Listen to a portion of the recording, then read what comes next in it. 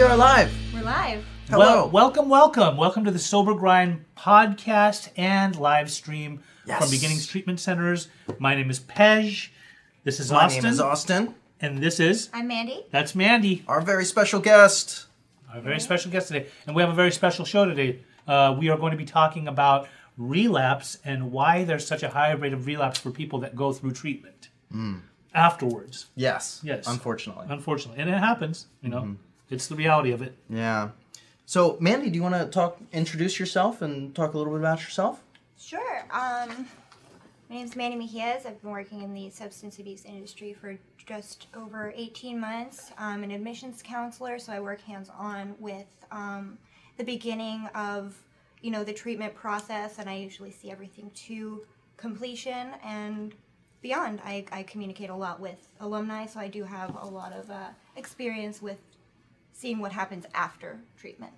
That's awesome. We're so happy to have you today. Glad to be here. Thank you for having me. Absolutely. So, Pej, do you want to just jump right in? Sure. So what are some of your initial thoughts and opinions about why people tend to relapse after treatment? Well, that's a really good question.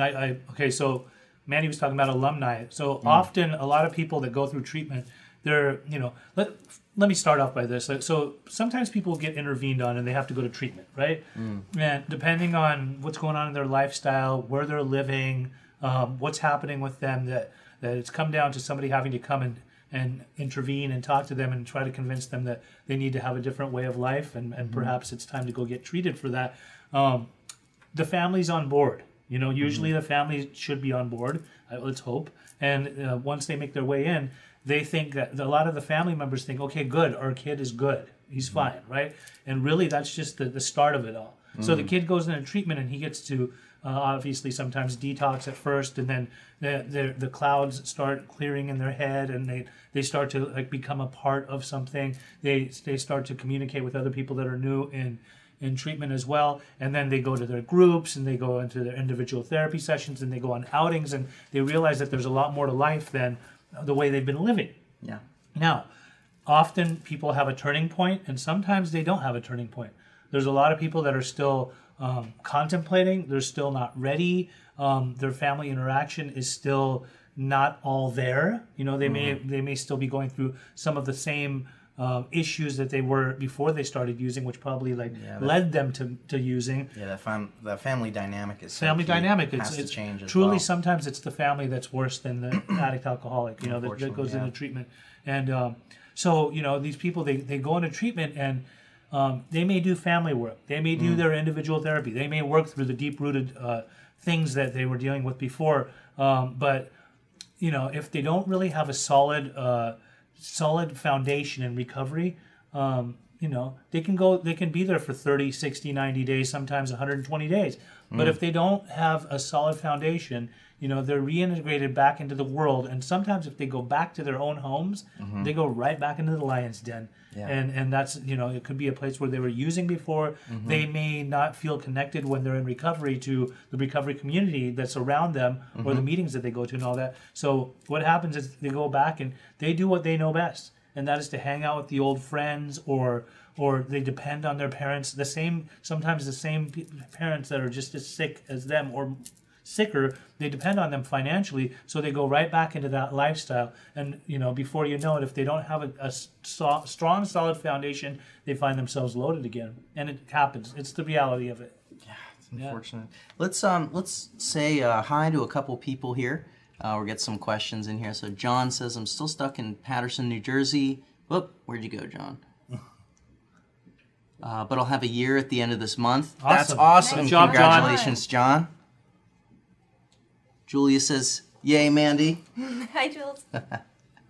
Thank you all for joining us. If you have any comments, you want to say what's up, if you have any questions about this topic, thoughts, if you want to shout out a friend or shout out yourself, do that in the comments. It's awesome.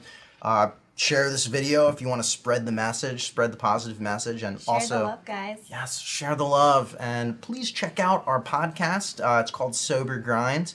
The links to view it on iTunes or Google Play or whatever your favorite platform is in the description of this video. So check that out, subscribe, leave a review. We'd love to hear your thoughts.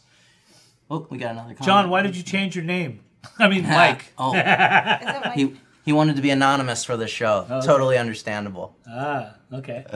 So, Mandy, do you have any opinions? we got or in another your John, why did you experience change your about name? Why the relapse rate is so high after treatment? Sure. Pej brings up a really good point. When the clouds clear and we have to deal with real life, it's very jarring, you know? yeah. It's really hard to reacclimate to real life when we didn't have real life before. And then we kind of had this kind of little treatment bubble surrounding us. And now we're going back into the real world where we have to pay bills and we have to get a job and we have to deal with the family dynamics that we didn't maybe get to process fully in treatment. You know, it's a beginning of the process. And so I think a lot of the relapse rate post-treatment has to do with kind of a loss of autonomy during the treatment process, as well as, you know, you're not fully set. You're never going to be fully set. It's your turn to, like, do the things. And if you didn't learn how to do all the things in treatment, you're prone to going back and reverting to old behaviors, right? It's that, What are some of those key habits you think that you should develop or try to develop to help prevent a relapse? a huge amount of willingness to open yourself to the process. A lot of people go into treatment and they say, you know, 10 out of 10, that's my willingness to go and complete a treatment program. But what they're looking at there is completing a treatment program. Just getting to the end. Getting to the end of that 30, 60, 90 days. And then you're like, okay, I finished treatment. But just because you finished treatment doesn't mean you absorbed what was given to you. You have to be willing and open to accept all of that, which is really hard, especially in the very beginning when you're just learning to accept a whole lot of other things, and now you have to be willing to accept, like, advice and things like that. So I think willingness is key. And once you have that laid down, it only goes up from there. Like, you if you're open to learning the coping skills. You're open to hearing about you know, ways to heal your own trauma and reformatting those family dynamics and things like that, setting boundaries, and that only comes if you're willing to do it. So with that, I think, like, that is 100% the key. The key to a successful treatment process is the openness to actually accept the treatment process for what it is, not, you know, a sentence of time that you have to go through to heal yourself. That's awesome. We got a couple more. Okay. What is your opinion on the opioid epidemic in the U.S.? Do you think the pharma industry does enough to help put with prevention and treatment for those suffering with addiction? Pej, do you want to tackle that one? I mean, so pharma industry does enough to help put the prevention and treatment. No, the pharma industry does not put enough help into the prevention of it. I think the pharma industry is part of the problem, if not the problem. You know, we can have a lot of opinions about what's going on as far as the opioid addiction. It is a total epidemic. I mean, what we're seeing more and more is a lot. The majority of the people that come to treatment is because they are addicted to opiates. You know, whether it be pills, whether it be heroin, whether it be opium, whether it be fentanyl, they are addicted to opiates, and that is because that stuff is being pumped into our country through big pharma. You know, so it's like a lot of kids are getting their hands on it, and when they get their, and we talk about this often, almost every week, when their It's on everyone's mind. when their grandparents or their parents have it readily available, and it's inside of a medicine cabinet, for example, at home, and the kid is getting their hands on that, or they're getting prescribed it for pain or something like that, and then they develop this dependency, and they take more than they should, and then they become fully addicted. Once that runs out, what I usually see is that if they can't get the pills anymore, they go right for the heroin. You know, and it's sad. It's sad, but it's the reality of our country. I don't think that big pharma will ever put anything towards it. You know, I don't think they don't really want. It's a money game, unfortunately. Yeah, they don't want it. They're part of the problem. You know, and I'll say that openly right here. Like, I don't care for them. I know that there are medications that are necessary for people that have pain, But also, I think that when it comes to prescribing this to people, that pain management needs to be expressed to them, and they need to be taught how to effectively wean off of it rather than become totally hooked on it. And that's the problem. These types of drugs are highly addictive. Highly addictive. I mean, it's no joke. And the sad part of it, the backlash of that, is that a lot of people become so addicted that they start, seeking out other forms of opioids, and they die. And that's really sad. That's the reality of it. So my opinion is that other people, especially people in recovery, what we can do is raise the issue, talk to our lobbyists, talk to politicians, and see how awareness can be raised. And we talk on a more national level about what can be done, and really do it. Not just keep talking about it, but really do it, because it's never going to get better if nobody's not doing anything about it. Yeah, there's also online petitions like change.org, where anyone can create an online petition and spread that message, and then take that to the next step and start creating live events and talking about it and things like that. Yep. Want to check with Franz, any questions on the beginnings page or comments? We got a comment saying that we look like we're in space. No, I like. We are in space. I like it when we're in space. Up here, we're not in space. It's better to Over be in there we space are. than spacing out. Right? So, Pej, Mandy touched upon this a little bit. So what are your opinions on best things that both the individual and maybe the family can do to help prevent a relapse? Okay, so this is This is a two-part this is a long big deal. question, yeah. The big deal to me is that we can never change the mentality of these families until they become coachable and teachable. So Yeah. I'm just going to give a couple of examples. Like right now, I'm in the middle of doing some interventions, right? And the people that have taken me on to become the interventionist for their kids, one's a female, one's a male. Actually, it's 3 interventions, 2 males, 1 female. I'm sitting here trying to tailor the proper plan for them and put them into the proper facility for their addictions and their mental health. Mm-hmm. Now, it seems that the parents are somewhat on board. Obviously, the parents don't want to see the kids go homeless. They think that they're going to die out there in the streets, right? Meanwhile, they're already dying in their own homes from addiction, right? So it may be a slow process, but who knows? I mean, any day they could come home and that kid could be overdosed and dead. So that's the reality of it. Now, my whole goal is to get that kid into treatment, but also to have the family on board and being involved in their child's treatment plan, right?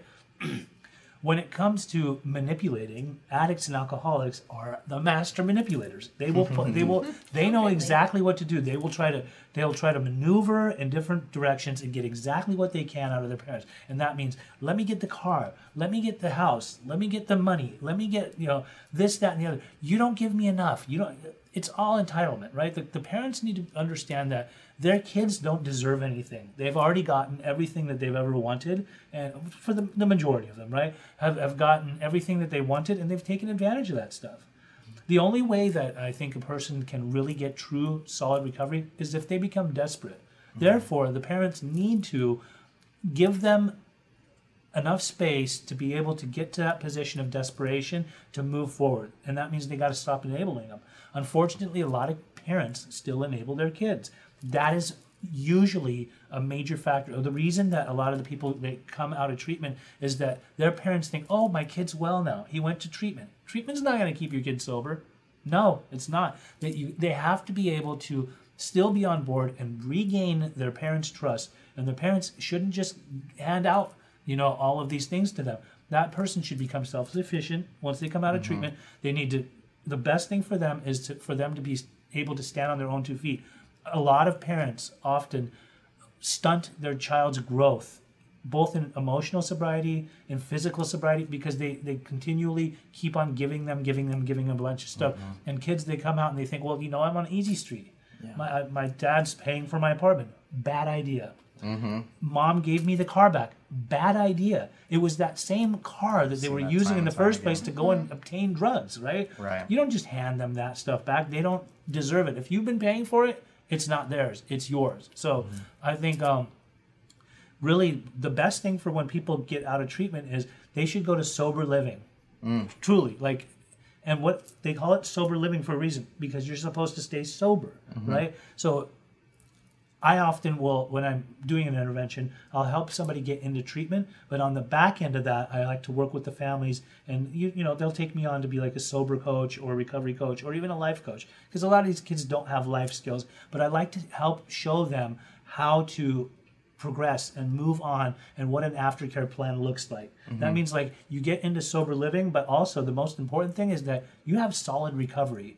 Yeah. So you're going to your meetings, you have your sponsor, you have your recovery community, and you're connected to them. And whenever somebody strengthens all of those things, they have a better chance at long-term sobriety. God, that coffee is good. And it's free. Just want to take a moment here to talk to the audience. You guys are doing, Mark says we're doing great. Keep up the good work. The show is so helpful. Thank you, Mark. Thanks, That's Mark. why we do what we do. I just want to take the time to talk to everyone. If you're just joining us, or if you've been in here for maybe a minute and don't know what we're talking about, so today we're talking about why the relapse rate is so high after you go through treatment and what you can do to kind of help prevent that a little bit. So if this hits home, if this is intriguing to you or someone you know, or it's super helpful, it would be helpful to us if you could maybe tag a friend or share this video, or even check out our podcast. So we're live streaming the Sober Grind podcast. The links to check it out are in the description of this video. This is actually episode number 14, so there's a lot of awesome content on there. Yeah. We've been busy weekly. Look, And John Smith, aka Mike, nobody knows that. But anyway, he said here in New Jersey, dope is 80% fentanyl. Ugh. And that's Insane. That's the I truth believe of it. I mean, Yeah, I'm that's from what's happening. Jersey, too. But you know what? Crazy. Even if they took all the fentanyl away, in a couple of years, we'll see Something something new else. come out. Exactly. Yeah. You know, a couple of years ago was alligator. Have you heard that? The crocodile stuff? Crocodile, right? Alligator, Yeah. crocodile. Oh, that's I know. nasty. It's Okay. like, Your thing? it's like- no.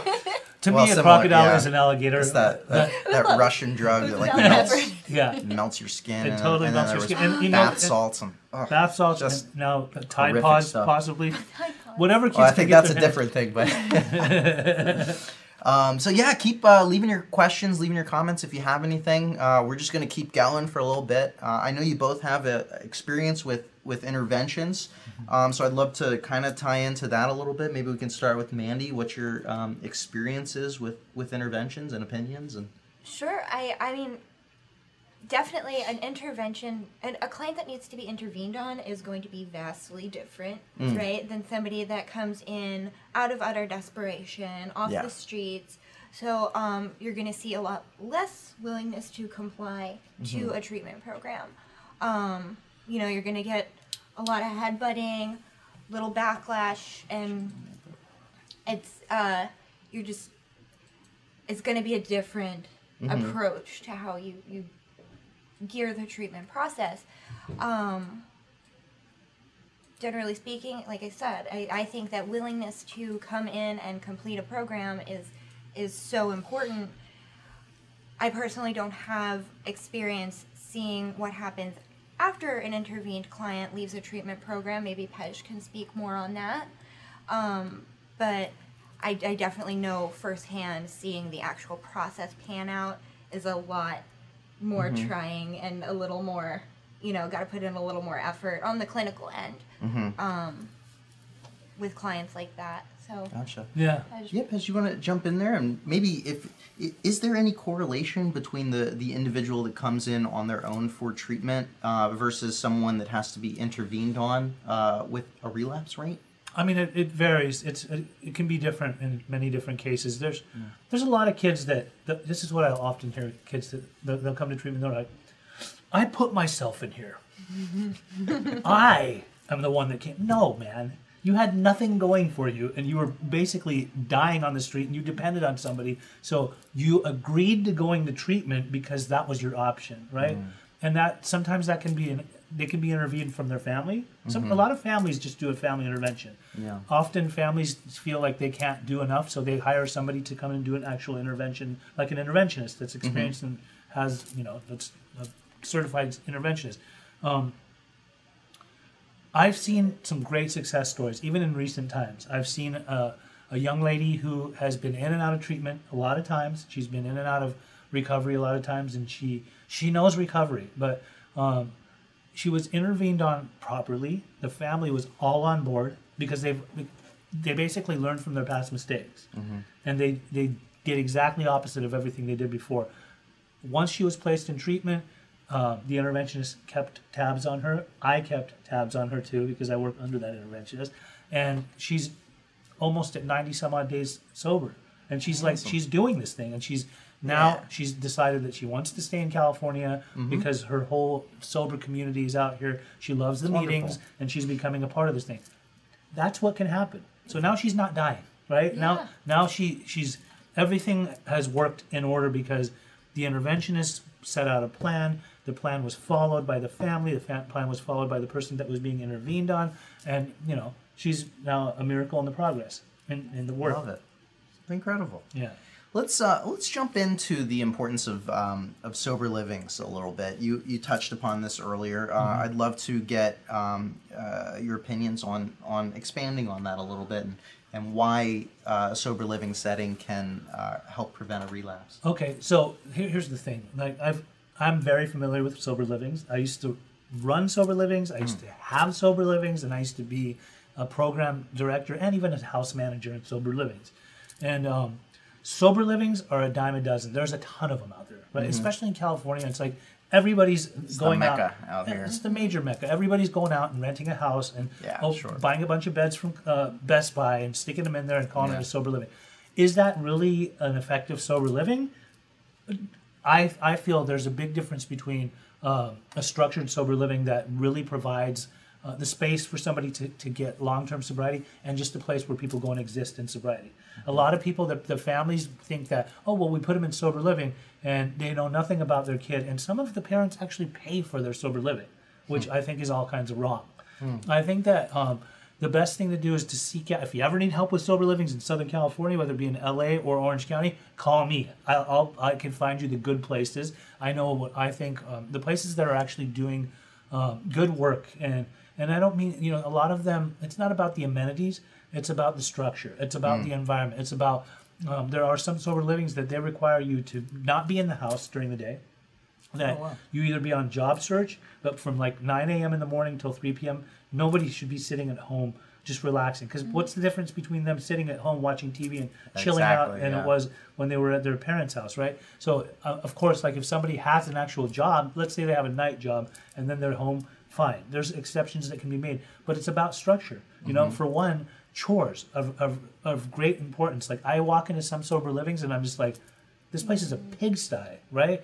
What I was raised on and the places that I've had, you do chores in the morning meditation where it's togetherness, where everyone's together as a whole, where there's a unit of guys that are making breakfast together, where everybody's doing step work for a certain part of the day. I mean, it is a sober living. We're trying to stay sober, so what does it take to be a sober member of sobriety, right? Or that community. I've also ran a house before where I didn't get to enforce rules. It was actually attached to another treatment center, and I wasn't allowed to do in that house what I wanted to do. And I remember in 2 years' time, and it was a beautiful house. It was in Newport Beach, like right on the beach. I would have never been able to afford this $2 million house, but I never had to pay for anything. One day, Pash. I just got to live there, right? But I watched 200 guys come through that house in a 2-year span. Wow. Only 3 stayed sober. Only 3. So, and right now I've seen 2 other ones that have kept trying to come back, and they keep on trying. But the point is that it wasn't a totally, it wasn't like a structured environment to where people actually got to get their lives right. I did the best I could. Yeah. I enforced the rules. We did this double scrub and all that. But and it's also a good place. You want a sober living where they're testing you, where they are doing the breathalyzer, where they holding you accountable. Not just when you appear to be loaded, but like randoms. Like you never know when some addict or alcoholic gets their hand on some drugs, and if they're hiding that stuff in your sober living, they're going to pollute the environment. They're a cancer in your sober living, and But there's some good solid places where they're on top of their people. They have actual employees working in the sober living, not just a house manager that works during the day and like is out and about. You know what I mean? Somebody that is keeping a close eye on the house, because after all, we're concerned about the safety of people that are in a sober living environment. Thank you for that. That's very insightful. You're welcome. Awesome. A lot of experience. Franz, any additional questions over there, either side? I think we're good. I think we hit a lot of awesome stuff today. Audience, wherever you are viewing this, do you have any further questions? No. Mandy, do you have any additional thoughts or things that you'd like to touch upon? What you're doing? Anything? No, I mean, I think Pej hit the nail on the head as far as sober livings go. You know, the importance of structure and accountability. I was in sober living for over a year when I first got clean, and I've managed sober livings. I've been a client, and the most important things to me were the structure and the accountability, the necessary testing at random times, not just 8 p.m. every day. I'm gonna breathalyze you because that doesn't make sense. It's there's so many things that can happen in the day before. And so yeah, I totally agree with the importance of aftercare. After completing a residential treatment program, going back out into the world can be scary. Let your community help you. It's important to engage in that and learn how to live life, life on life's terms, but with still the accountability of your fellows is I think the one thing that's one of the major things that kept me sober. Love it. Awesome. Well, ladies and gentlemen, thank you again so much for joining us on another episode of the Sober Grind podcast. Please subscribe, check this podcast out, search Sober Grind anywhere, and you'll be able to find us. We are on iTunes, Google Play, YouTube, you name it. Anywhere that you can find a podcast, check it out, subscribe, share it with a friend, leave a review. It is super helpful. If you have any questions that you'd like to ask later, or you would like to be a part of this show, send either Pej or myself an email at either Pej, P-E-J, at beginningstreatment.com, or Austin, A-U-S-T-I-N, at beginningstreatment.com. Mandy, do you want to put in your email address for me? Sure. You can reach me at Mandy, M-A-N-D-I-M, at therapycable.com.